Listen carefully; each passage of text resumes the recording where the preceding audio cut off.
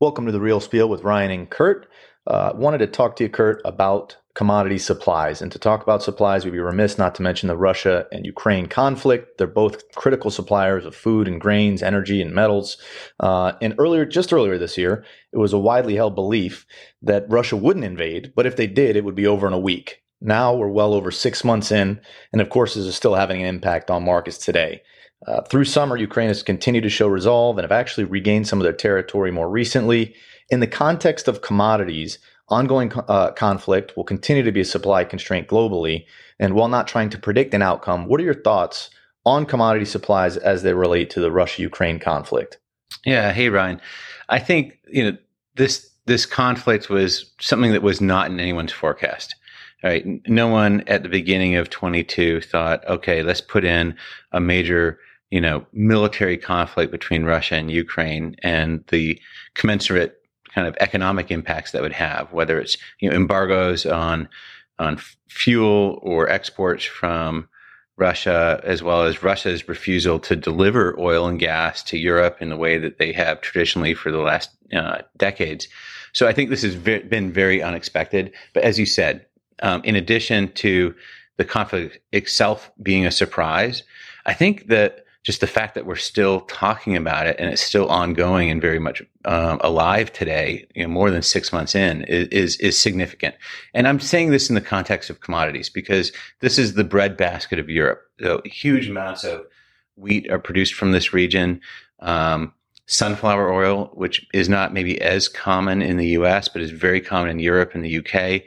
Many of those supplies come from this Ukraine region, and all of those supplies have been just bungled up for the last 6 months. And so we're not seeing the production that we would hope for. There have been some successes in exports from grains that were in storage at the beginning of the war that are finally starting to eke out. But I would say those shipments are not anywhere near what we saw in 2019, 2020. And further, I think production, the harvest for the next cycle has also been constrained by the conflict, and by, the lack of ability of storage for farmers. So this is still a big issue. So going beyond even food, we've got the aspect that Russia is a huge producer of certain key industrial metals. They're a large producer of gold, also major producer of platinum palladium group metals, which are used in pollution control. But, also significant producers of nickel, of copper. And Russia continues to move towards being a economic pariah on the global stage, that we are seeing less and less willingness to do business with Russia. I think there's a reasonably high risk that Russia is not going to be a global exporter of energy anywhere like they used to be. I mean, they were a major exporter of oil and gas for decades. Huge, one of the most important sources of their economic, output every year. Essentially, Europe is cutting off Russia as a supplier of both oil and gas, probably by the end of 22. That's going to be painful for large parts of Europe. Painful in terms of not having adequate supply of heating oil or gas for heating or for energy output, but also painful in terms of the prices, if you even can access those. That prices have gone up a lot. If you look at natural gas prices in Europe, or even the price of local, spot oil, they're very, very high. So I think that it's almost impossible to overestimate the impact on global supplies, whether it's food, metals, or energy, that the Ukraine and Russia conflict have imposed on the global economy. And interestingly, as we get into the later 22, we're not seeing any kind of quick resolution. We're seeing, in fact, maybe an escalation of hostilities between those. Thankfully, we've had some positive signs of shipments of grains out of Ukraine. But I think the conflict itself still as hot as ever. Maybe, as I said, even escalating from here. And I think those are all going to have a significant input or impact on global supplies and output across major sectors of the commodity world.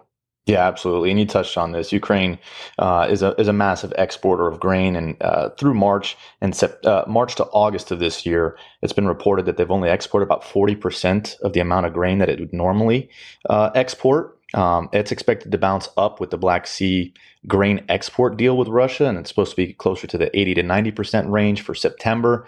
But Russia expected to sell more of its fertilizer through that deal, and that's not happening.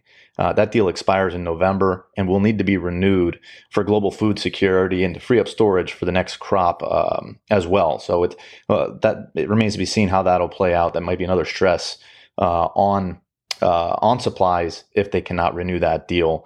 But not only are food supplies critical from these regions, but we've also had lackluster U.S. food harvest. We've had persistent drought conditions. South America has had some challenges as well. Corn, soybean, wheat yields are much lower than expected, and will likely need 2 more normal quote unquote years to ease tight inventories. What other factors are you keeping an eye on that may have an effect on supplies? Yeah, I mean, those are great points. I mean, the source of Ukraine and Russia for food for parts of the Middle East is critical. So, for example, like a country like Egypt, 80 to 100% of their wheat comes from that region, and they cannot produce it domestically, and it's a major food source.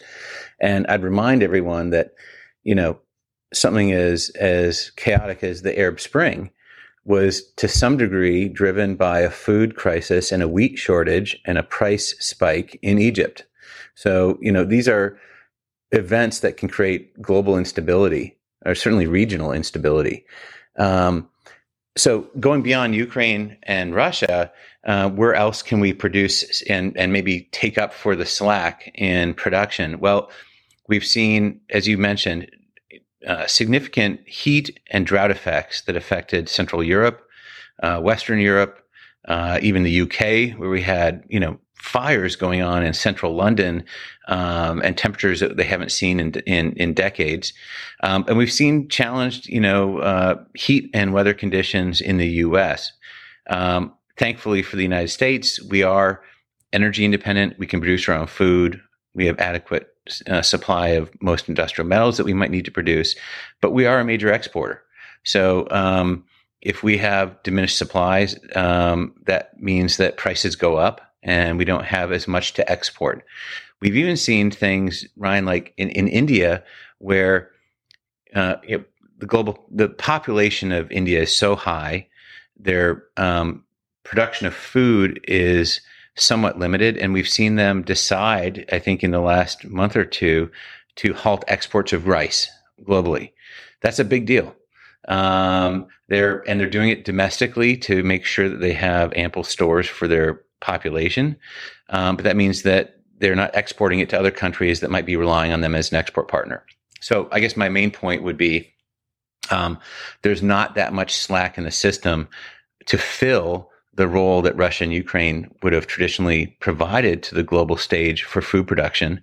And these climate constraints are creating, further and further supply shortages, which the UN and others have highlighted as being not just a food security risk, but a global security risk, because it creates instability, can lead to higher prices and other effects. Absolutely. So it does look like we're looking at tight inventories for at least the foreseeable future. This has been The Real Spiel with Ryan and Kurt. We'd love to hear from you. The Real Spiel at uscfinvestments.com, and we'll talk to you next week.